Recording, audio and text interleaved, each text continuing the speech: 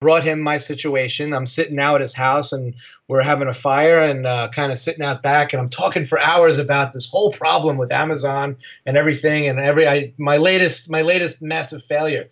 And very quietly, he just looked at me and he goes, "Do something, even if it's wrong." And that's the key right there. And I thought that was. I'm excited to talk about my sponsors today. Gay Lisby's $1 Million Arbitrage Group. Amazing, amazing group. This is a teacher. Gay was a teacher. She is a teacher still. You need to learn. This is the type of environment you want to be in, because she's going to help you understand why. And I think that's the hardest part of this business, is understanding why. Why is the red one popular when the green one isn't? Well, there's usually a reason. And what Gay does is probably parse that better than anybody, and she'll explain the reasons for those things. I think that's really powerful. Yes, she puts out a list. You're going to get use of that list if you get in the group. Now, here's the deal. The group isn't always open, right? So you get on the waiting list, and you can join the waiting list through my link. Doesn't cost you anything to get on a waiting list. And if you like her service, which I find that most people do, and that's why there's not so many openings, you'll be with her for a long time. And so it's amazingfreedom.com. She's part of Andy Slamon's group. Amazingfreedom.com/momentum, and you're going to get in the waiting list. That's all I can get you on right now. You can use my name and see if that gets you anywhere. But what I like about what they teach in that group are the things that are going on, the current things. I've seen a lot of stuff going on about stores going out of business. Well, here's where an opportunity is. Here's why you want to do this. Hey, be cautious about this. With Toys R Us coming out, you got to think about this. And that's the learning that you need to do. And Gay is better than anybody else I've seen. So amazingfreedom.com/momentum will get you to the waiting list. Then hopefully it can get you in the group, and then you're going to see me in there, and we can chat anytime you're ready. Karen Locker's group, Solutions, 4 e-commerce, solutions4ecommerce.com/momentum. It's going to save you $50. Karen's our account manager. We recommend her to everyone because she's done so well for us. I mean, that's quite frankly the reason we've been paying her for the last few years, but she's become an important part of our team. Her and her team are so involved in our account. I just see the emails coming back and forth. Hey, we did this for you. I just saw 2 listings today, and I'm like, wait a second. Why did they show up? I didn't put any listings up. They got set off to the side by Amazon, and they reactivated them for me. You know what I mean? That's the stuff that just happens when you have a strong team, and I can't recommend Karen enough. If you use my code Momentum, Karen pays me. I don't want to hide that. Of course, we all know that. But you're going to save $50, and it's a great opportunity to really, really build out your team with somebody you can trust. That's why I recommend them. So Solutions for e-commerce, Solutions, 4 e-commerce.com/momentum. It's going to save you $50. Oh, and by the way, she's going to do an inventory health report. Why is that important? Well, guess what? Fees are going up. Is your inventory health number declining like ours is? Well, here's why, and here's what they can do. What I like is I get a spreadsheet from them, and it says, hey, here's a bunch of inventory. Here's what we recommend. And I'm like, yep. Delete, return to us, blah, blah, blah, whatever it is, or destroy, and it just happens. That's what I like. The other thing that I have Karen help me with a lot is creating new listings. We do a lot of the research ourselves. We upload our images, and then boom, magically the listing goes live, and I don't have to worry about it. Those are the services that Karen offers. Can't recommend her enough. Solutions for e-commerce.com/momentum. Save $50. Use my code. You save $50 a month every single month, and it's a great service. Plus, you get that free inventory health report. I think it's a really powerful way. So I'm so excited how many people have been joining her because I see it, and I'm excited because the messages I get from people are saying, hey, this is great. I finally feel like I can focus on something else because Karen and her team are watching this for me, and I highly recommend her. Next up is Seller Labs and Scope. I almost said it wrong. It's amazing. I mean, it really is amazing when you sit back and think about, hey, I want to get this product up, and it's similar to this product, and that product does well. Well, therefore, if that product does well, they have the right keywords. They have chosen things correctly. So guess what? Use Scope, and you can see all that stuff, and that's what the most powerful thing in the world is, to copy somebody who's done it right. That's what you want to take advantage of that, right? I mean, it's fair to see, and so therefore you could take and apply it to your listing and immediately get that same benefit. That's what Scope does for me. Sellerlabs.com/momentum. It's going to save you $50 on the service. Oh, by the way, it's free to try. So sign up, try it, and say, oh, this is how it's done. Boom. And then the light's going to go on and you're going to be like, man, I can get my products out there. I just can't wait. Can't wait. Sellerlabs.com/momentum. The other day, I bought another domain. Yes, I bought another domain. It's almost like I'm admitting guilt. But it's because I had an idea, and it was something that was a pretty good idea. I think it's going to go pretty far. And so what do? I go to trygodaddy.com/momentum and save 30%. So domains aren't very expensive. You get a few services. It adds up a little bit. And I usually buy 3 years. I usually buy privacy. By the way, I recommend that too. Buy that. It's not that much money, but when you can save 30%, it makes it that much sweeter. And it makes it easier when you're buying domains, and especially if you buy a bunch of domains. I am a domain collector, and so I do tend to do that. But that 30% makes it a lot easier. And I use GoDaddy because what I like is I can pop in an address I'm thinking, and it'll say, nope.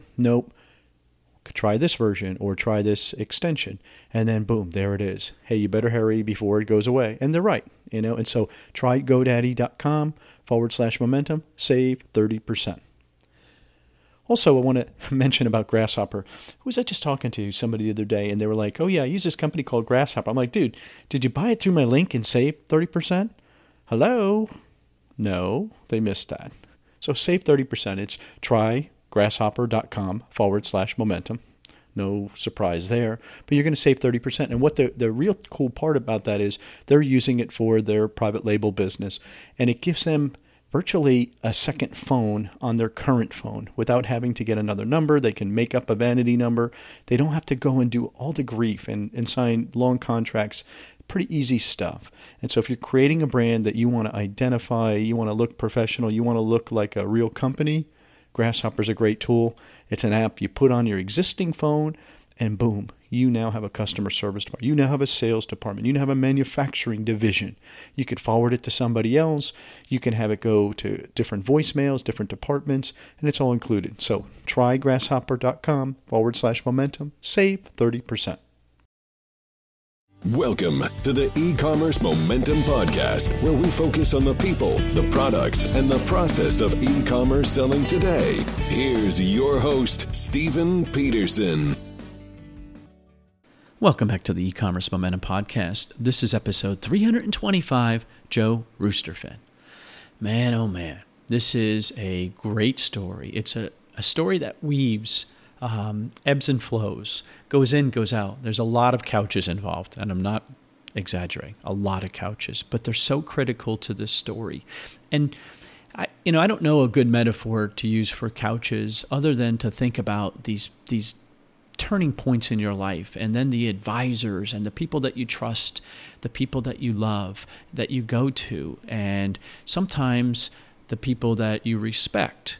And then you lose some respect because there's a lack of the ability to ebb and flow for you, right? You can ebb and flow for them, but it doesn't work the other way around. And that stuff, it doesn't sit with you well. And you're going to hear some examples where that doesn't sit well with Joe. And it's very cool to me, his story. He's very humble. He's so approachable. And at the end, he gives his email. He likes to take questions because he was where you are, meaning me and you and everyone else listening. And so, take advantage of that if you got real good questions for him, because he's done it. He's been there, but he's done it. And you're going to hear how he's pushed through. It has not been easy. It will not be easy for you, but the other side is so bright when you take and look at the process. Let's get into the podcast. All right, welcome back to the E-Commerce Momentum Podcast. Very excited about today's guest because it's time we have some fun on this podcast. We need to up the fun level. We need to go a whole nother, it is another level with Joe Roosterfin. Welcome, Joe. How are you? I'm not as good as you. You are like the happiest toy guy I've ever met in my life. You are meant, when you sit back and you're honest, this is where you're supposed to be. Is that true? Absolutely. 100%. Is your parents say, You were always a kid. You're never going to grow up. Is that what they say? Now they do. They question the beginning of the whole adventure, but now they look and always say that. They say that's where he belongs, or that's what he was talking about all these years. So yeah, well, definitely. that's funny but the whole time of your life they were looking at you like, what the heck is wrong with this kid? What's he going to do with this life? But here's a question for you. This is an honest question. When your kid does the same thing, are you going to look at him different? Absolutely not. Now, yeah, right. Now that you understand it and see, looking back, it's easier to connect those dots, right? It sure is easier to connect those dots because in your parents' generation, oh no, you got to get a job, Joe. You got to get a career. 30 years, go to the salt mines, right? Absolutely, yeah. And you can't do your own thing. What are you talking about? Toys? Right. Toys? Who does toys? You can't compete with Barbie. Barbie's. But it's funny now that whole world, your whole world, and I think you're a good example like me. I'm a little older than you, but my whole world has changed because I just didn't know any better. It's like I never saw that side of it. I never was exposed to it. In your family, did you have entrepreneurs in your family? I did not. So I had a traditional, my mother is a nurse and my father is an electrical engineer. Oh, Jesus. Oh, you got to go to college. 100%. That's it. Right? I mean, that's it. Yep. If you don't, you're not going to be successful. What are you going to do? What are you going to do? Right? Yeah. So when you think about that now, did you go to school? I did. Okay. Yep. What was your major? So I have 2 degrees, a bachelor's in mathematics and a master's in applied mathematics. Oh, Jesus. And now you're in toys. Oh, they're definitely thinking you're crazy, man. They're definitely thinking you're crazy. What are you doing? Although the Toy Story gets better because there is a math to this madness. There is something connected. But I'm still stuck on it, though. I just think it's so cool that you had to go to school. You had no choice with a nurse and an engineer. I mean, you're going to school. And then you're going to be working for a company and you're going to work your way up. And Joe, you're going to make it. You're going to be the success of the family because you're going to put your head down. You're smart. You're gifted. Boom. Thinking about backwards, did you know that you didn't want to work for somebody? Honestly, what point in your life did you realize, I'll do it because they say I got to do it, and let's face it, they're successful. But there was something wrong in that world.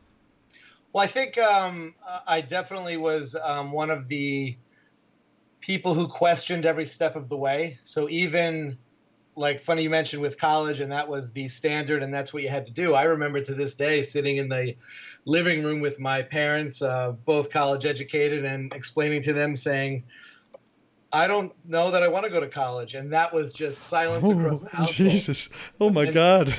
That was terrifying. What do you mean? And I said, I don't really understand it. I don't really get the whole picture, and I don't really know what I'm doing. This is my senior year, and that's kind of how that whole started. I didn't go straight directly into college. I didn't go into a 4-year college. I just opted out and decided to go into a 2-year community college to figure it out. And I was not a 4 years in and out. It was definitely a long, whole stretch of the way. Math was not even on the radar. I started off in the health sciences, doing physical therapy. Then I even took a gander at physics and chemistry and looked that route. Went to 5 different colleges. I had no idea which way was up, so to speak. Wow. But yet, were you gifted in math your whole life and you just didn't want to admit it? I was gifted in math. I didn't necessarily understand to that extent what my gifts were or even what a math major meant. I understood in other majors what you did, but to me, I didn't understand how does one go to school for math and what are we going to do? Just equations all day? I really didn't understand it, so it never dawned on me to just start taking math and doing that. Yeah, that makes sense, though. I mean, what would you think, right? I guess now you would say a scientist or something like that, engineer or what have you. Now, in the computer world, of course, math would be pretty important, right? But back then, you weren't thinking about it, right? I agree with you. I think that's a good example of that's one of those, that's almost like art history. What are you going to do with it? Go paint? You're going to go, right? I mean, it's like, but realistically, our world has evolved quite a bit.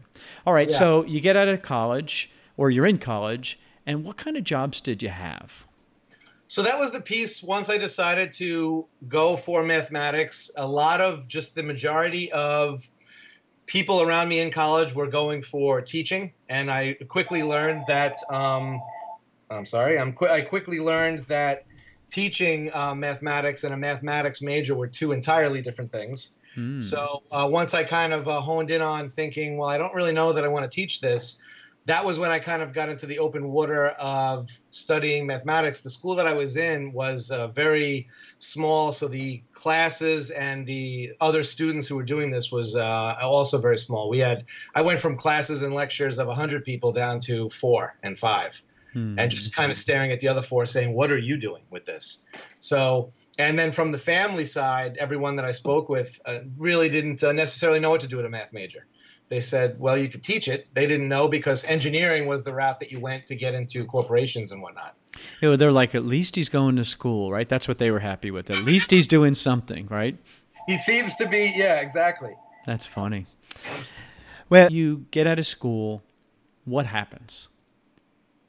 So this is in 1999, 2000. So the job market in regard to engineering and stuff like that was not that strong. So I really had, with little direction, the one common thing was to become an actuary. So I looked into that, and I then did cover my bases, looking at the job market and whatnot. So when I was graduating my bachelor's degree, I decided to at least minor and be able to have the ability to get the certification in teaching. Okay, and that's so I graduated with a bachelor's of mathematics, and I did have New York State teaching credentials. And that's a big deal, right? I mean, at least you had a B plan. Now your parents are breathing a sigh of relief because there's some pride, oh, he's a teacher. I mean, he went for math, but man, he's a teacher. All right, so cool. All right, so you're back in good graces. You're back in the normalcy, right? They're thinking, okay, he's not lost it completely. Yep. Did you start teaching before you went for your master's? I did. No, I taught. So I started to kind of outline my little journey into where that led me. Is I started teaching on a high school level, and I had a knack.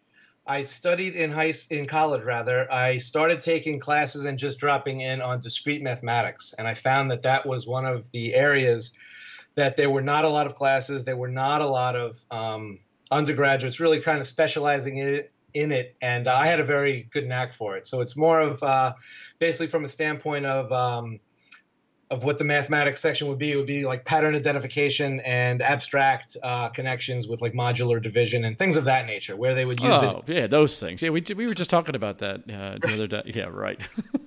So like literally those people are more into heavy encryption. So if you're code writing and things of that, not necessarily computer science, but coding for encryption. So I just got a knack for that. I found a school that just put up a job application that they needed someone to teach discrete mathematics. So here I thought that I was going to go into the high school and teach discrete mathematics based on what I was just studying, and I found that was not the case.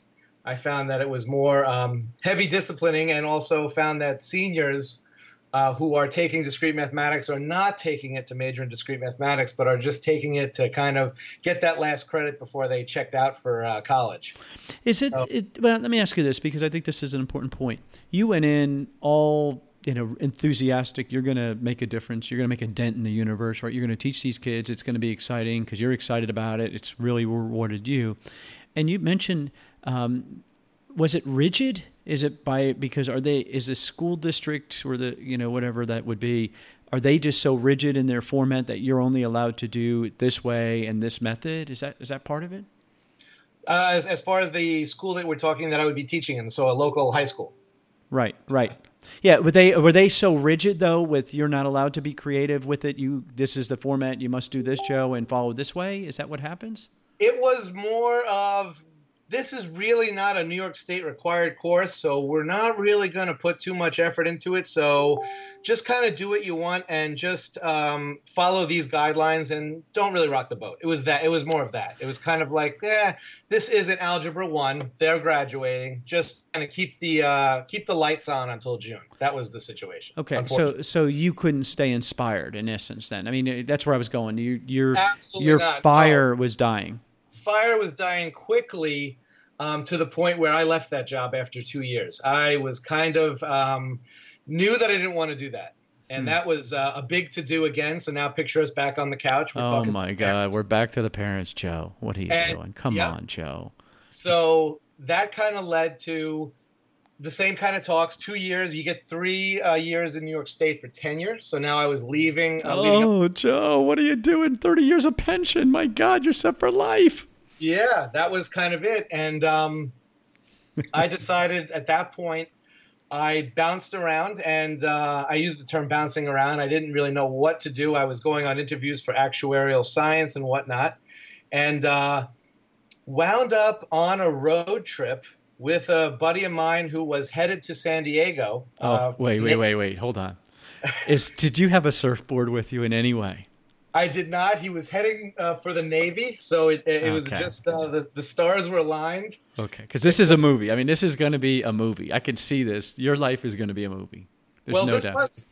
The way it's set up is actually you couldn't align the storyline any better. Unfortunately for him, he was moving. He was my college roommate. So back when he knew me when I was I went to school upstate New York and writing equations on the wall, and he heard me for years talking about discrete mathematics, and then he was just rolling his eyes saying, okay, man. But he wound up getting a divorce, unfortunately, and so the Navy was relocating him to San Diego, but they had issued the papers and said that they had an all-expense-paid trip for him and his wife. So he literally called me up and said, hey, do you want to sit shotgun? And we're going across the country. I got to move my house to San Diego, and that's what I did. Wait. I want to go to this conversation back with your parents on the couch. Mom, Dad, I'm going to San Diego, but I'm going as Bill's wife. I'm going as Dan's wife. Dan's wife. That was it. I'm going as Dan's wife, and off we went. And oh my God, it was just literally him kind of going over his life. If you've been on a cross-country road trip, this was my first one. It was amazing, and we're just bobbing around the country, getting there and talking for hours and hours. And we stopped. Omaha, Nebraska was one of the cities that I learned was a huge hub for actuaries. And in our couple of days there, learned all about that. And, still that didn't settle too well with me. And it wasn't until we bumbled our way down through Vegas. And I remember we were there. Yeah, and we were there. But this actually has a good ending because it led into where we are now. Had a conversation with a couple of people, and it just turned into something. And I was literally, you could picture it in a movie. I'm sitting on the rails looking over the Bellagio fountains. And I just looked over to the left of Dan, and I said, what in the heck am I going to do with this math degree? And his friend to his left turned around and said, we hire mathematicians all the time. You're in the right spot. And I looked and I said, to do what? Because I don't want to be an actuary. And lo and behold, he says, well, come down and we'll show you, our office and what we do. And what I found is in Vegas, there's a humongous job market for mathematicians for writing game engines. Whoa. So now you're going to go have this conversation, Dad. I'm going to Vegas. Yep. I'm going to work for the casinos. Well, no. What I actually did is it just stuck with me. I started reading through the job applications, started looking at what they were doing, and it fascinated me that it wasn't doing equations and stuff. Some of it was, but what it was more, it was the mixture, which I enjoyed, of the psychology and the mathematics. So, for example, why do you put red at the eye level and green below it? Or why do you put on this slot machine the number 7 highly, above their head, but only even numbers below the waistline, and things of that nature? And why is the words always written in gold and pink closer to the door? And all of this math that went into the flow and thinking of what goes through a person's mind. In addition, then, was the added mathematics of how close can we get someone to winning that they'll stay at that table until we have to give them something to win? And all of that was just, it was almost like this beautiful mind moment when all of this math came back. Still didn't know really necessarily how to apply it, but I said this was just fascinating and interesting. But the job itself, the ones that they were offering for entry level, didn't appeal to me. So lo and behold, I kept driving, and I, kind of rattled around my head. Went to San Diego, and as the Mrs. Dan, got on a plane and eventually just flew home to New York. No kidding. And again, now with the parents back on the couch, I said, and now I was getting a little bit older. I didn't really want to be on that couch. So I said, I'm going to take a job. I'm going to experiment, and maybe I'll give teaching another shot. And I'm going to go now, though, we're not going to do high school. We're going to go to the middle school. And we're going to teach middle school kids, because maybe those seniors were too far along in their education, and I need to reach the kids a little bit earlier. Maybe that would be more fun. And well, let's stop there a second, because to me, there's 2 points that I want to make sure that we don't miss here. One, back to the Vegas scene. The fact that your boundaries were expanded, because I talk about this on Amazon all the time, or eBay or whatever. I don't care what it is. The fact that your boundaries, because you didn't even know these jobs existed. The fact that you saw this took your world from this narrow, because all you knew was actuary or teaching, right? We already said that. That's right. it. Yep. Yeah. And now all of a sudden you saw this whole different world that existed. I mean, does the world look different from that moment on in your whole world and purpose? All of a sudden it's like, oh my God, there are people still out there doing this because they love it, and they're really affecting change, and they're doing things, not just sitting in a little corner counting people to die, right?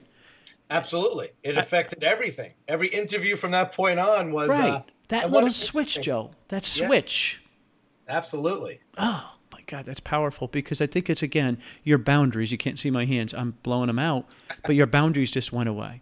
And number two, I guarantee your parents, because I'm a dad, right? You're a dad now, but I'm a dad who looks, and my son's probably not much younger than you, and I would sit down there and think to myself, yeah, that middle school is probably about the same maturity level my son is, so they're probably going to get along really well. And I'm teasing you, but it's what's fun is that gives you back the ability to affect change. Yeah. Not absolutely. When it's jammed down your throat, it's too late, there's nothing, fill the time and push them through. That's the problem with education. You get to really make a difference. Ooh, you gave me the chills. All right. I just want to make sure we make those 2 points, because I think it's very, very powerful for people to, we're all so close to what we're doing. We just don't see how big this picture really is. Oh, love it. All right. Go ahead. Sorry. So I guess... You're talking about middle school with your parents. I'm talking about middle school, and I decided to take this... well, I guess to reiterate again, or I'm sorry, not to reiterate, to just kind of go a little bit more into detail of that story, I decided to come out on the eastern end of Long Island, and I took a job. But again, I was hired for my expertise in mathematics. So I had, or I have a skill set, which in terms of teaching and things of that nature is in high demand to teach the upper level classes, that I can very easily communicate. I understand high level mathematics, logic based, and I can communicate that with ease. Where a lot of the younger teachers, it takes years and years and years of that skill set to really master calculus, advanced calculus, things of that nature. Things like that come almost second nature to me, which is a big skill set when you're trying to hire for that in a high school setting. So I went out to the high school, and I got another job, and literally I, again, went right back to my first school, and I said, it smelled the same, it looked the same. And on the ride home, I just said, I'm not taking this job. They offered it to me on the spot, and I wound up calling the superintendent and said, I'm just going to quit on you again. This is just not for me. And she said, well, hold on. What about, middle school? And that's kind of how it went into my head. And I said, well, I'll try that. So she really kind of redirected, and then it got in my head, and I took a middle school job. So I explained to my parents, this is what I'm doing. They were happy again. It's a tenure track, correct? I have a job that I'm going to every day. And God. I'm sure my dad behind my back was popping champagne saying he might actually leave the house before he's 30. This is amazing. This is high fives all around. 2 more to go. Empty nest is coming, honey. I swear it's coming. Right. Gosh darn, he's on his way. This is great. So I wound up taking that job, and I was now teaching middle school. So I taught middle school grades 6th, 7th, and 8th. And so these are, for parents listening, these, as you probably know, kids ages 11 to 13. That was the age range that I was in. So it was teaching very early mathematics, the very beginnings of algebra and whatnot. But to me, it was the earliest stage where a person's or a young child's brain really gets turned on to mathematics, and that's really where it's moldable. Not so much in the earlier ages, but that kind of breaking point in that middle school is what I identified as the turning point where that kid or that child is going to feel comfortable and confident going into high school and taking a math class, or completely dejected and shying away from that. And it was really in those years. So I was happy to do that job and really got a kick out of it. But again, I was in this system that had a lot of rules and a lot of ways that you had to do things and teach them and get them ready.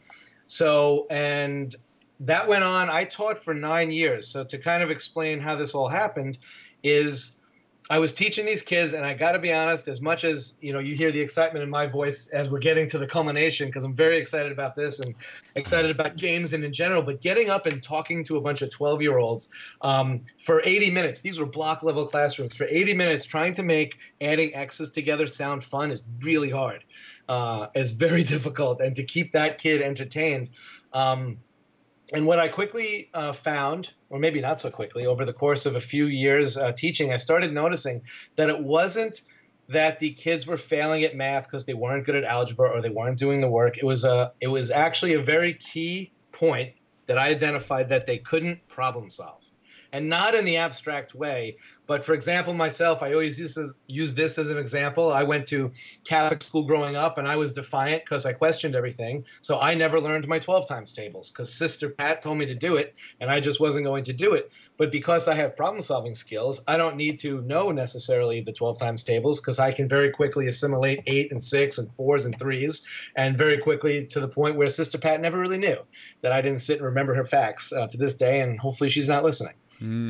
She listens, just so you know. I'm just letting you know. She's going to call me. I'm sitting here thinking about this. As you're sitting here and you're still working in the rigidity, right? You're seeing that. You're starting to see something. When you think back to when you were in this math, when you started and it started to get fun for you, that whatever it was that got turned on in you, you weren't seeing turned on in a lot of kids, it sounds like. Right. Exactly. And so that sounds like, because that's your lane, right? Do you think, and this is just a philosophical point I want to make sure we get in here, is that, is that the time that schools should go all in and double down on those kids, those ages, those really impressionable ages when they're really trying to figure things out, and really invest the most amount of time and money in them. And then when they decide, and math is not my skill, right? That person says this. We help them figure something else out instead of jamming it down their throat and then being disappointed with the results because our test scores aren't high enough, Joe. We really need to bring up our test scores, right? Well, no, that's not his lane or her lane, right? Is that the place when you think about fixing education where yes, I would say wholeheartedly that, and again, so jumping to the end of the story, I taught 11 years. So I can say this. I was in the trenches, and I taught high school and taught middle school, and I got to see elementary and these kids coming up. And I would most definitely say that in that middle school range is when you need to keep all the lanes open. That's not the time, exactly the way you said it, is not the time to close down lanes, but more so double down on opening all the lanes and finding out where that kid excels and where that skill set lies. And it's got to be different. It's going to be different, absolutely. When that artist, why does that artist need to learn all that other stuff that, quite frankly, isn't going to help their art life, because that's not going to fuel them? Yeah, they need to know how to balance a checkbook, but they don't need to know how to do, whatever. You know what I mean? That's my point. Exactly. Yep, totally. All right. Well, I love the fact that you've gotten to this place, because you personally have recognized that there was something missing. And, and I believe you go back in your life and you see that was whatever it was that you saw that got you through it is probably what you saw missing. And so this is where the story gets even cooler. Now we get cool. Now you actually are cool. I mean, you got a cool name. That's cool, right? Your name, though, I mean, it was like a meant to be thing. And when you think about your name, would you agree it was meant to be, that name? Absolutely. It's crazy weird, isn't it? I mean, it's like crazy weird. Absolutely. All right. So go ahead. Keep going. I'm excited. So moving down towards the story more, I identified this situation. And then, again, it was back in the back of my head. The Bellagio fountains are going. And I'm thinking, well, we have to – how do you entertain and get these kids hooked? Because you got to teach them problem solving, and it's got to be on the simplest level to get that to work. So my head went back to everything that I had studied with these casinos. And when I say studied, after I left that trip – It was not a matter that I just forgot it. I have to this day have kept my notebooks. I went on a deep dive into discrete mathematics and all of the number theory beyond the psychology of how to get someone to do something in terms of a gambling and playing cards or making certain bets, but then also working out the calculations that go into that. And I just went on way beyond what I'm sure the average person maybe sits down and writes equations on. So having that kind of knowledge and background, I started literally making games that I knew were addictive in nature. So I basically give us an example. I mean, because I think this is important, because as you said, right, when you go back to that example, they put red at a certain place and gold and certain things. So that all makes sense for somebody, not me, somewhere. Right. You now understand that. Give me an example of what, I mean, because you could have just made up some, mimeograph. Let me drop that line, right? All the old people are like, oh, yeah, the mimeograph machine smell. You could have made copies of a certain thing and just printed that thing out and said, here you go. Here's some worksheets for you, Steve. Here you go, right?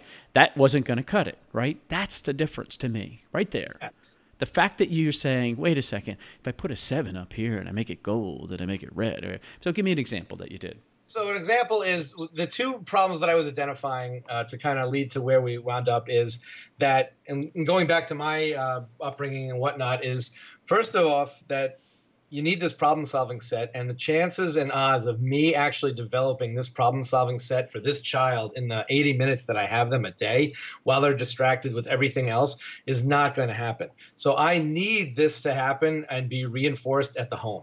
I happened to be teaching in a lower income district, so I knew I was dealing with lots of parents who were either divorced or working multiple jobs. So it was definitely something that to send the kid home with a ditto or a worksheet was not really an option, because they would just look at it and say, I am beyond dealing with this right now after my third hour on shift or third job on shift. So what I came up with was basically I needed to make a tool that was fast to play, addictive in nature, and that an adult parent would find it entertaining to do and they would recognize. So that led me to the idea of casinos. And what I did is I created, for example, to teach a child, or really an adult, the games work both ways, to teach a child to understand how to mentally segment numbers. So, for example, the common reference would be the game of high-low, or if you and your listeners are familiar with that, right? You flip over a card, and the next question is the next card going to be higher or lower? Okay, so that particular game has a lot of math behind it if you understand the deck and understand the probabilities to that. So in order to make it addictive in nature, what I did is I started hand cutting decks of cards to basically make what's called, it's a weighted deck. And I knew how to manipulate cards to make the probabilities not always add up, where the person wants to keep going and trying to get it right, and it's not going to follow regular patterns. You actually have to learn the pattern. And an adult, though, would immediately identify that game as high-low and have no problem wanting to play it with their kid, because now they can compete, and due to the weighted deck, we've now just made that game an even playing field. So I started hand-cutting these decks and putting them in Ziploc bags and sending them home with the kids, and little by little, I told the parents in the beginning, listen, don't worry about the ditto. They'll be fine on their state test. Just I need you to play this with it for a half hour with the kid. And little by little, the parents started calling in and saying, I started getting weird messages where not only were they playing with the kid, but then they were playing after hours when the kids went to sleep. And then, oh, by the way, can you cut me another deck, because I'm going to bring this over for our night with the other parents. And it just kind of spiraled from there. I started inventing different ways to get kids the different skill sets that I needed. So it wasn't only high-low, it was a memory skill, problem solving, and logic. But all simple pub-style games that I needed, that I knew these skill sets would get the kids comfortable with thinking and abstractly problem solving, but they didn't know they were doing it, because they were betting a high-low. For example, one of my games, Rooster Race, is a weighted deck high-low game, but the kids aren't betting poker chips. They're betting and winning corn. So the kids don't know what they're doing, and they don't know that it's a weighted deck. All they know is the numbers go from 1 to 15. And everything that in that deck and everything that is laid out, there's a reason why there's 1 to 15 and it's not a regular deck. And there's reasons why, there's certain amounts of corn. Everything is from a basis of my studies of casinos. So I know how to make that game addictive. So did we not go to parents' couch at this point? So now we're not going home and explaining to mom and dad.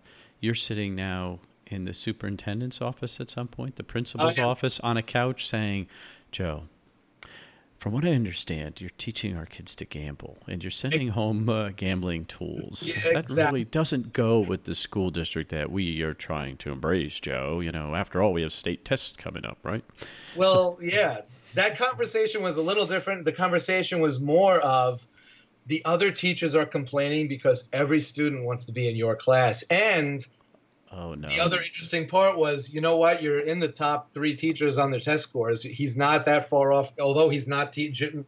Joe is not teaching anything according to what we told him to. He's still getting right up there, but the kids are lining up out the door and can't wait to sit there for 80 minutes because he's got them doing things with roosters and turtles and monkeys, and they're not doing the XYZ of the other classes. Now, what years was this?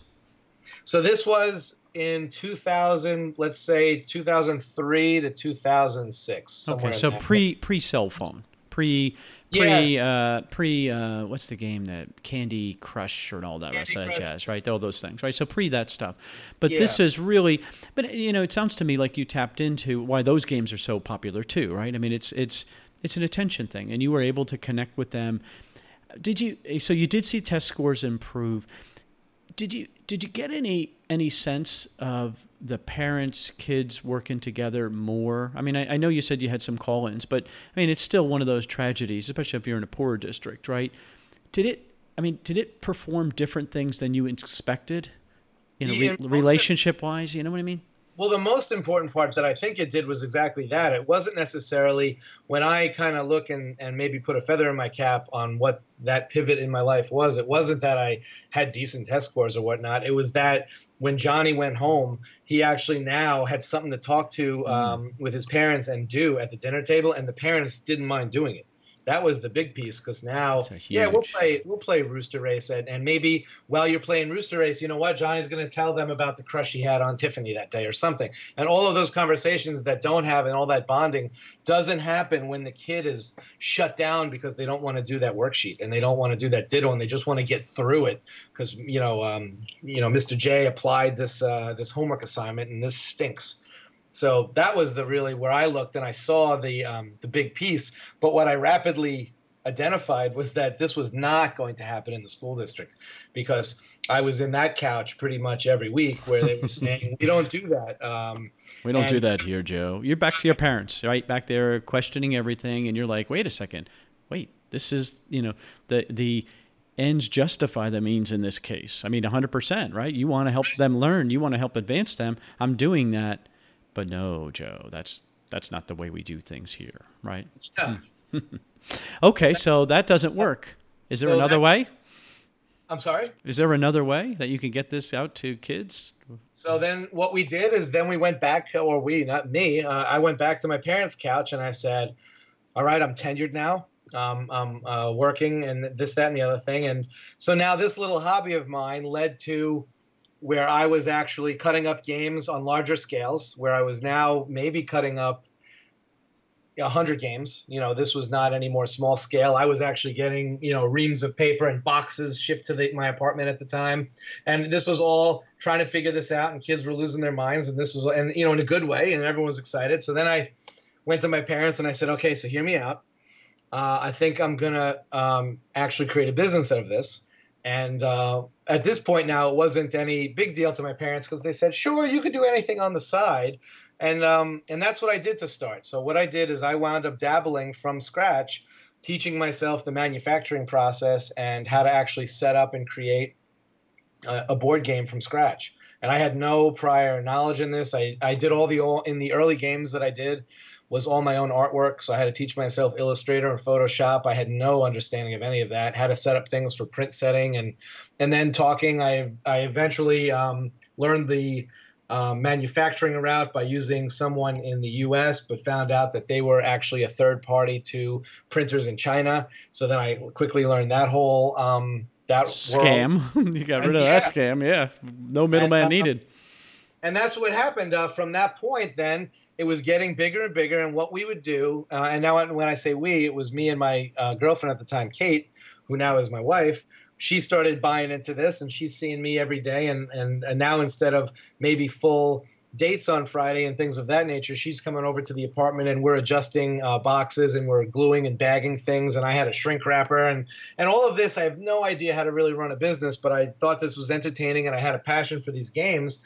So then it came time to get these out into the world, and again, had no idea. Yeah, so, that didn't exist, right? The online world was not as far as it is along today, right? It was there. I mean, it existed. It was there, but not to any extent that I knew about it. And right. So what did they used to do, right? There were still toy stores, right? There were still toy stores. So what I started doing was locally just driving around to these toy stores. And I would walk in with my Ziploc, these bags that, and I just learned from that level of, how do you buy these games? And then there was something called wholesale pricing. I had no idea. So I ran back to the car, and then I had to learn that. And then I went back in the next week and said, and then they said, well, we only buy in case packs. What's a case pack? And all that until I started figuring that out. And it got to the point where it was slowly growing, but I kept teaching. And that was really what was getting in the way at this point. And I kind of went back to my parents one day. Oh, no, here we go again. I said, yep, and that's exactly what my father said. And I said, listen, I fully believe in this, and I think that there's a shot. But if I keep teaching, I'm not going to be able to give this a shot. So I basically, again, they said, well, take it slow. You don't really know what you're doing. Don't leave teaching. You can't leave that job, Joe. That doesn't, that's not even an option. So what we did is Kate and I we rented a van, and we loaded up all of these games, and we stuffed them in a car and started driving. And I told my parents, I said, listen, we're going to see how this goes. And, maybe I don't go back in September. And we started driving. I remember our first stop was in Pennsylvania. We went to a couple of toy stores right outside of Hershey. We were in Pittsburgh, and the reception at the time, I didn't know how good it was, but we walked into a toy store, sold games, got a check, walked into the car, and drove to the next one. And it just started to build like that. Oh my God. I'm telling you, this is going to be a movie. This is going to be a movie because nobody does that, right? That just doesn't happen. And it doesn't happen to you, right? I mean, is that the stuff that's going through your head? I mean, when you got your first check, when they actually yes, and you walked out to the car, I mean, what's that moment like? Had no idea what to do. And exactly. And we just kept going. So again, here's another road trip. Picture this. We're driving around, and before you know it, me and Kate we're hanging out in Texas. And all of a sudden we've made it that far across the country. And then before you know it, we're sitting in stores in New Mexico. And we just kept driving and letting my parents know. They're like, when are you guys coming back? And, we're in here. And we did that for that whole summer. And then what happened was that was going to be my last year of teaching. What I found out later is we grew that, and one toy store turned into two, and then eventually we got that up to 500 local toy stores national. Are you kidding? Yeah, so when you brought back this big wad of checks and money to your parents, and you're at 500 accounts. I mean, think about that, door to door, right? This is real grit. Nobody emails. There's none of that stuff. This is real door to door. What did they say? Well, they said that's great, but then they said then they took me to the couch and they said this is fine and all, but there's no pension in this, Joe. Yeah, this isn't real. I mean, this is a nice hobby. All right, you got it out of your system, right? That's what they're thinking. All right, good. He's out. He's out. Right. He got it out of his system. So I went to teaching that year. So this was my 11th year. And then we started bringing in, once I kind of learned the manufacturing, we were bringing in games at the rate of 5, we were just buying containers. So we were getting, of these games that I created, 5,000 at a shot were coming in. But now I don't know any of this that we might talk later on the call of unloading and warehousing and 3P. None of that existed. It existed. I didn't know about it. So I would be teaching, and there would be a call into my classroom. This happened one time that we had a call, and it was the secretary says, Joe, I have XYZ trucker on the company, and he needs to talk to you. Oh, no. And I picked up the phone and I said, what's the deal? And he's saying, I'm at such and such a house and I have your container. And here I'm in the middle of my math lesson. And I had to solve and figure out and tell my parents, listen, can you drive there and keep this guy busy? And I had to unload, containers where we would unload by hand. And it just got out of hand. We even had shipments sometimes. This was entertaining. My last year of teaching, we had shipments that somehow got mixed and missed because now we're shipping games by the pallet, and I'm doing this all by hand, and I'm the whole time trying to not let anyone know that I'm a full-time teacher. So I'm trying to take calls in the parking lot and do this. And one day I guess we missed a shipment, or somehow the addresses got kicked, and someone typed in my name and couldn't find my apartment number, but found the school address. That's how I came up on Google. So my principal calls me in, and I knew I was going to have a serious couch time that day, because as I walked into the office, I passed 3 pallets that were dropped off of my games. Oh, dear So God. then it was a little hard to explain to them that this was just a hobby, and because I had to promise them I had quit this addiction. I'd quit this addiction of making games for kids to focus on my teaching career. So that turned out to be, I decided – that was it. And the reason, really, the turning point was when we got the call from Barnes and Noble.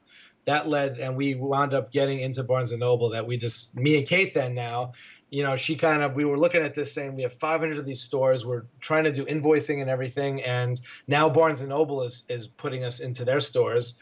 So we said, we have to give this a shot. This is definitely real. This is no longer a fake thing that's just cutting up in boxes. So I opted to, we kind of decided, and I handed in my resignation.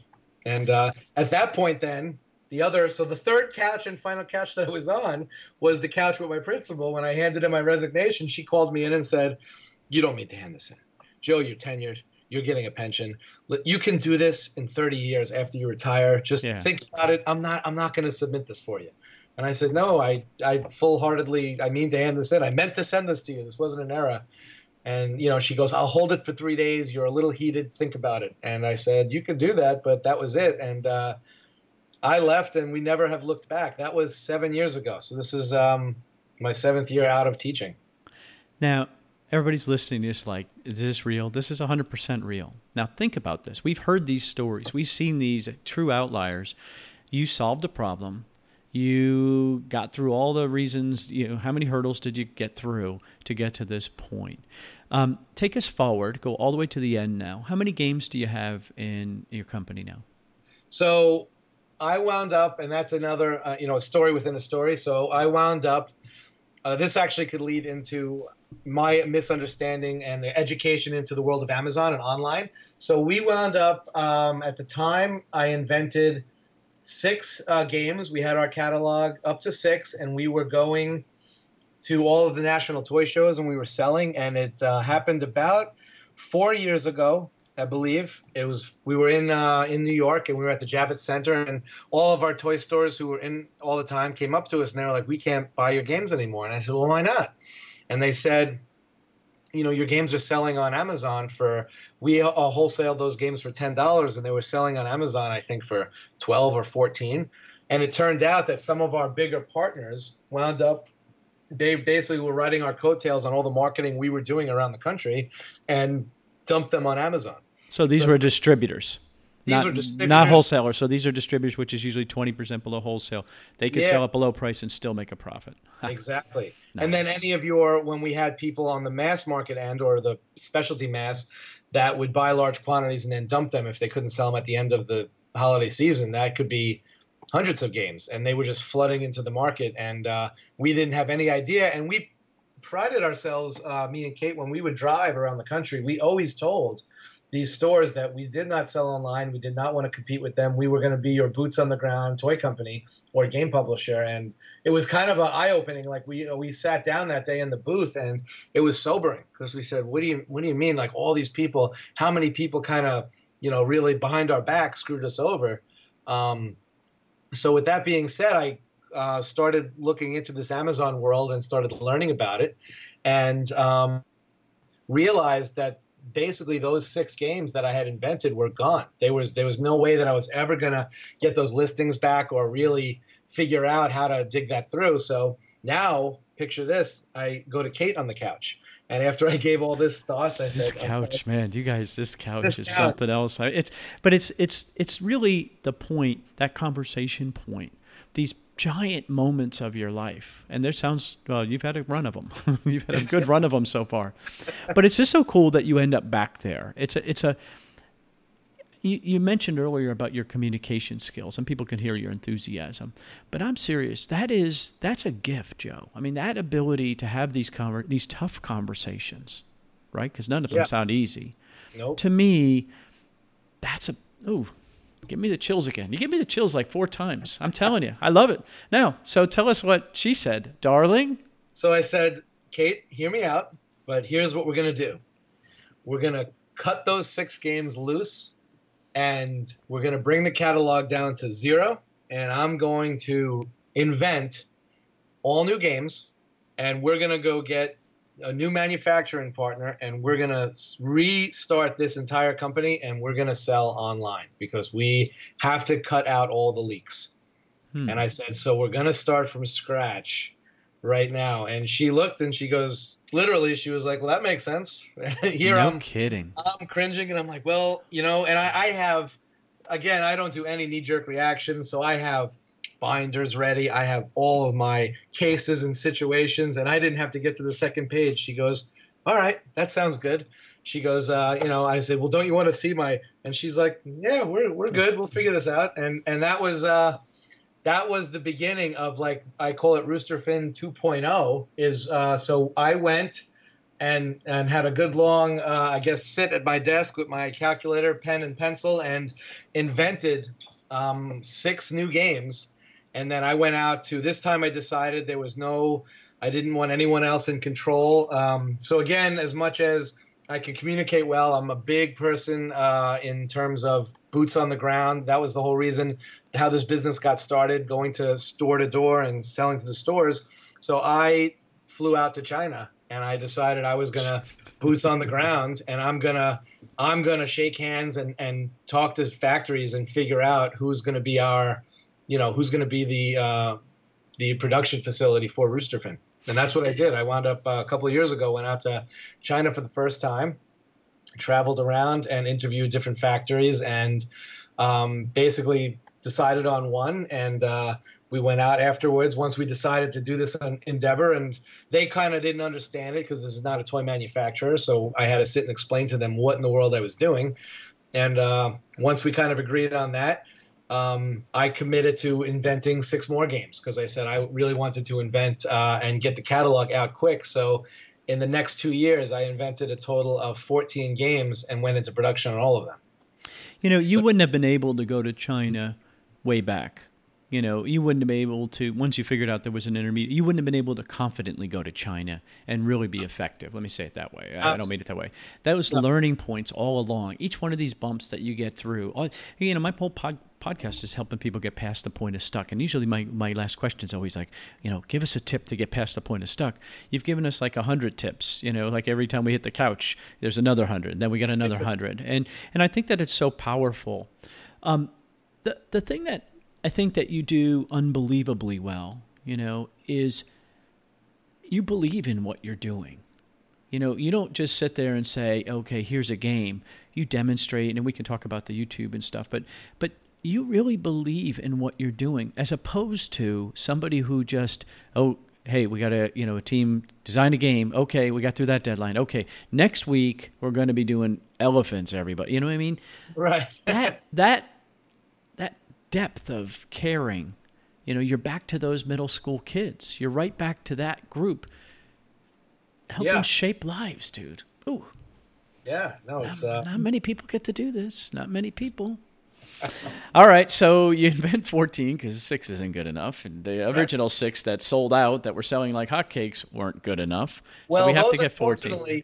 Yeah, so those original 6, I call that like my skeletons, but they're not in the closet. They're on Amazon. So they're still on Amazon? Yeah, so floating around to this day, you can find some of my older titles that you'll see they have bad pictures, bad listings, no reviews, 96 sellers, and they're selling used copies old, but they're that's basically my reminder of where we've come from. And I look at it, I don't really mind. They're there, and it's still kind of neat to see. Actually, last year for just a little fun, I ordered one and got it. And I look at the copyrights and things like that nature, and I show Kate, I'm like, remember when we did this? This was 2014, and look at this. And even though 2014 doesn't sound that long ago in our short history, when you look at it, and we've been in business 7 years, it's like looking at a time capsule. And I pulled out one of those games. I bought it on Amazon. It arrived at the house, and I'm like, this is hysterical. And some seller made $8 on me, but that's funny. That's fine. Well, how about this question? Let me ask it this way. I think about, the people who are listening to this are selling on Amazon, eBay, Etsy, whatever, and they know how to sell, right? Yep. But they're struggling to stand out, especially the people who are creating brands and stuff like that. You absolutely have taken the bull by the horns with this. Whose idea was it to play the games? And what do you mean by play the games? To play the games where people can actually see games getting played. As far as the online, are you? Yeah, I'm talking about YouTube and stuff. But I mean, whose idea was that? Well, so that came about. So a lot of these things, and I do a lot of shows traveling because I like meeting people and things of that nature. And I kind of, speaking to your audience as well, is when everyone always asks exactly that, how did you do this? Or what's the hack? And a lot of these things that I have are a little bit unique because it's not a hack. That what you're seeing on YouTube and me playing the games, that is the basically fallout from what we had to do when we went to a toy store, because that toy store owner didn't have necessarily always the time.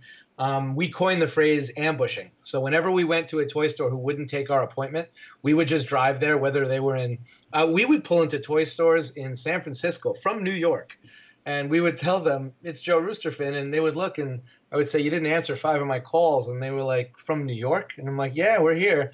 And they sometimes still wouldn't take the meeting. Most times they would, but the ones that didn't or were too busy that day because we ambushed them, you had to have some way to quickly demo the game. So we got very good at demoing games on the side of a building, in a car parking lot, and all in a very small space. And then we translated it to YouTube, where we now can do that same presentation. And basically, that's one of our criteria is our games when we make them. The instructions have to fit on no bigger than a 5x8 postcard whenever we design a game, and we have to be able to present it and play it within a minute to show the person how to play it. Otherwise, we could never sell a game. So that was survival. So when you watch those YouTube videos, I'm actually whisked away while I'm talking about those. I'm on the street in Oregon, or I'm on the bank of some other street talking to someone in San Francisco or Texas selling a game, because that's how I used to do it. But again, the enthusiasm is there. I mean, to me, I sit there and I think about people who are like, wow, I got to figure out how I'm going to do this. You've done it. I mean, to me, again, it's the lesson I think that everybody should take away from this. You've heard Joe, all the reasons he shouldn't be where he is, right? He's smart. We all get that, right? But you didn't know how to do one single thing, right? You didn't know anything, and yet you got through every single one. And here you are out there playing games on YouTube and demonstrating how to use these toys to make sure that your stuff gets used and seen. And I mean, I imagine it's one of the best business cards you could use, these things. And I just think it's so powerful. It's like Twitch before Twitch was there. That's what it reminds me of. Right. Yeah. Love it. Dude, it blows my mind. You have no reason to be successful. You absolutely should be on the couch. None of this should have happened to you, but it did. And it's got to blow your mind. I mean, you got to sit back and think to yourself, although my bet, this is not an ego thing either. You knew that you were going to be successful. There's no doubt in my mind, because the math would have told you that. I bet you if you did a formula for you and your X and your Y, and you put all their talents and all the rest of that formula would show that your propensity for success was already determined. What about the failures? Because you mentioned a few. You mentioned challenges, but you didn't mention a lot of failures. I guess everybody, taking your games and selling them on Amazon wasn't probably a highlight. But right. But how do you push through those still? Because not everything you do is a win, right? I mean, not everything, to be fair. Nope. Yeah, we had. So how do you not get hurt by that? I think it's, and I when I talk about my story and I tell people, and I think it has to be, because even I cringe when I think back to some of the situations that happen. For example, imagine, here's one that just pops in my head as I'm looking up on my bookshelf and I see one of my older games, Shuffling Feet. That game popped up, and when that game first arrived, we ordered 2,500, and the factory forgot to put the barcode on. Oh. So we sat, me and Kate, and on a pizza night, and basically had some family over, and my sister and her husband came over, and we were stickering barcodes. And unfortunately, I would say, or I wish I could say that was the only time that happened, but that did happen a second time as well. So I think the end of the day, though, or the thing is that I truly enjoy the whole process of making a game, playing a game, and I do believe it has a tremendous value when it comes to family. So all of these things kind of lead to when me and Kate talk about it. And of course, nobody wants to be sitting in the garage putting barcodes on, or nobody wants to be dealing with the fact that half the shipment got wrecked in, with water damage or whatnot. Those are all just things that happen. But if you truly are enjoying the journey, and I think that maybe is the way to sum it up, not necessarily only looking at a destination. It's more of the journey. And I didn't want to be in that classroom. Looking back, I knew that if I didn't try this, 20 years from now, I'd be sitting in room 102 as the bell rang, wondering what could have been. So I'm not in that position. Was I expecting when I left? I'm sure all the teachers thought Joe left for his rags to riches story, and they cannot imagine that I'm in the garage doing some of the things that I do, right? Or putting barcodes on, or trying to figure out where lost shipments are, or the plethora of things that happened. But they're jealous. That's part of the journey. Yeah, I guess they I guarantee you, they're sitting back and saying, "Wait a second, you mean?" And to be fair, it'll take another generation or two to kick a lot of that out, but it's coming. It's coming hot and heavy, where people are saying, wait a second, my boundaries, I could do this when I go to Vegas and I see this whole world that never existed. So pull back. I've been in an event this past week in Philadelphia. I sat at the different table because there wasn't enough room at the other table, and I sat with this incredible group of people that just blew my mind. The business they're in, I didn't even know existed. And it just blew my mind. Exactly, and here I'm a 53-year-old guy who got my mind blown. This stuff still happens, and it still can happen. You're not a one-hit wonder, but do you consider yourself extraordinary, Joe? I mean, because I just want to see if somebody else can get inspired, because they're going to sit there and say, well, I'm not a math genius. I'm not. Okay. But do you consider yourself extraordinary?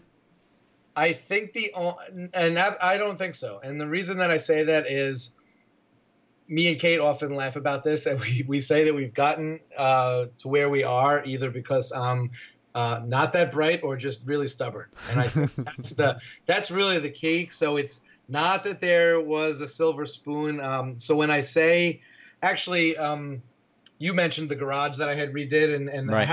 I had a friend over literally yesterday.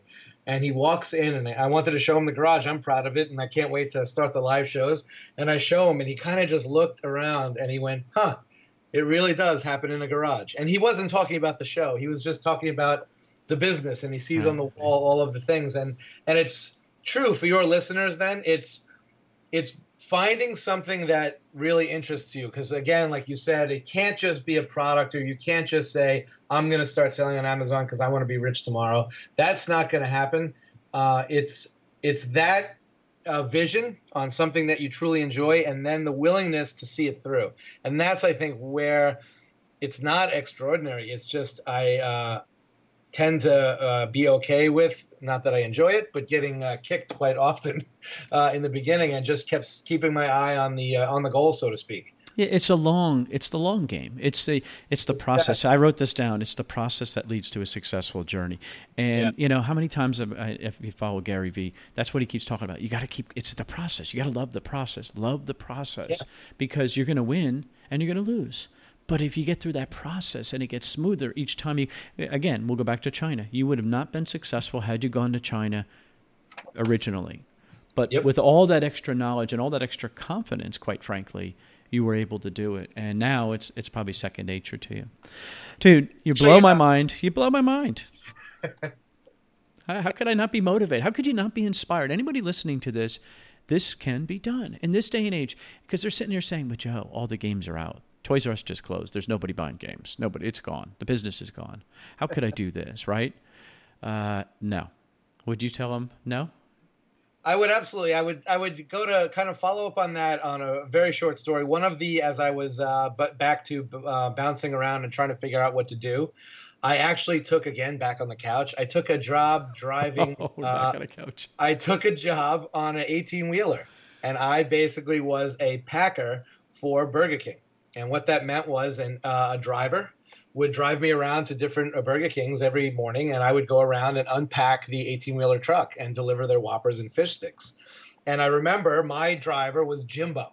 And Jimbo, I still to this day have a great relationship with him, and he was my driver, and he kind of took me under his wing, and just pictured big, burly guy, and he just was a no BS guy. He said it as it is, and he would just listen to me talk. And I remember talking to him and saying with this teaching thing, and it always stuck with me. I said, well, I don't know what to do. And then I was kind of on the fence going back to teaching. And then years later now, we remained in touch, and I brought him my situation. I'm sitting now at his house, and we're having a fire and kind of sitting out back, and I'm talking for hours about this whole problem with Amazon and everything, and my latest massive failure. And very quietly, he just looked at me and he goes, do something, even if it's wrong. And that's the key right there. And I thought that was, at the time, I was like, what is he even listening to me? And he said, do something, even if it's wrong. And I think that's a very powerful, his little advice there was like, stop sitting here talking about it. Just try something. And I found that always to be true in everything that goes on with this business. As long as you keep trying things and moving forward, it'll happen. But you can't just sit and say, the URLs didn't come in. I don't have the barcode. Shipment didn't happen. I didn't get that right product, because it's not one thing that leads to failure, and it's not one thing that leads to success. Ooh. It's the crisis. The person's always in crisis. They create crisis just to create crisis so they can solve them, who never moves forward. It's that, again, we're back to that process. Love it. Oh, all right. So the YouTube channel is named what? Roosterfin Games. Roosterfin Games. And when I have you come back, you're going to explain that name someday. Absolutely. Facebook. Now, where do you do your live shows at? So we do our live shows on our website, roosterfin.com, and on Facebook. Okay. So they're streamed. And that's both. the best place. If somebody has a follow-up question, what's the best place to get in touch with you? So if they're looking for information and whatnot, they can always follow us. We have our little blog and our journey on our website and on our social media on Roosterfin. But I always, by all means, I appreciate any questions, and I understand the struggle and everything else like that. So I would simply tell any of your listeners, it's joe@roosterfin.com. Just shoot me an email and at least let me know where you came from. I was on Steve's show, and I always take a special liking to, I get emails quite often, and I always make a point of answering them just because I was literally where most of these sellers are, and I still to this day I'm also sending out emails to where I hope to be to other sellers trying to figure things out. So yeah. So guys, I told you we were going to have fun today. Oh, Joe, man, I wish you nothing but success. Thank you so much. I mean it. I appreciate it. Thanks for having me. All right, how cool is that? Who wouldn't like to play this game, man? Who doesn't want to play his games? I mean, can you imagine a teacher investing in you at that age and making that stuff and bringing it to classroom? Who does that? Who does that? Those are the teachers that you want, right? And to be fair, I think all teachers were those teachers at one time, but they've been contained and put into the system and told you can't, buck back. Well, that's not going to happen to a guy like Joe, right? He's willing to take a lashing on the couch because he cared. And, I just think it's so powerful what he said about those age groups and how that's the place where we need to double down. I mean, to me, it makes perfect sense.